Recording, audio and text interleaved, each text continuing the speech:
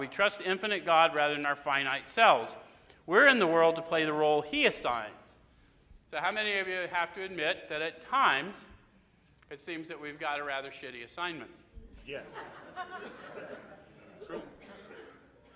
Almost all of us, to a person. When things start going dim, it's like, why me? Anyone? Yeah. But it's the wrong question.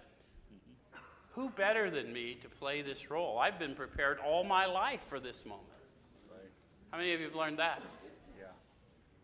Have you not survived 100% of the nonsense you've gone through to this moment?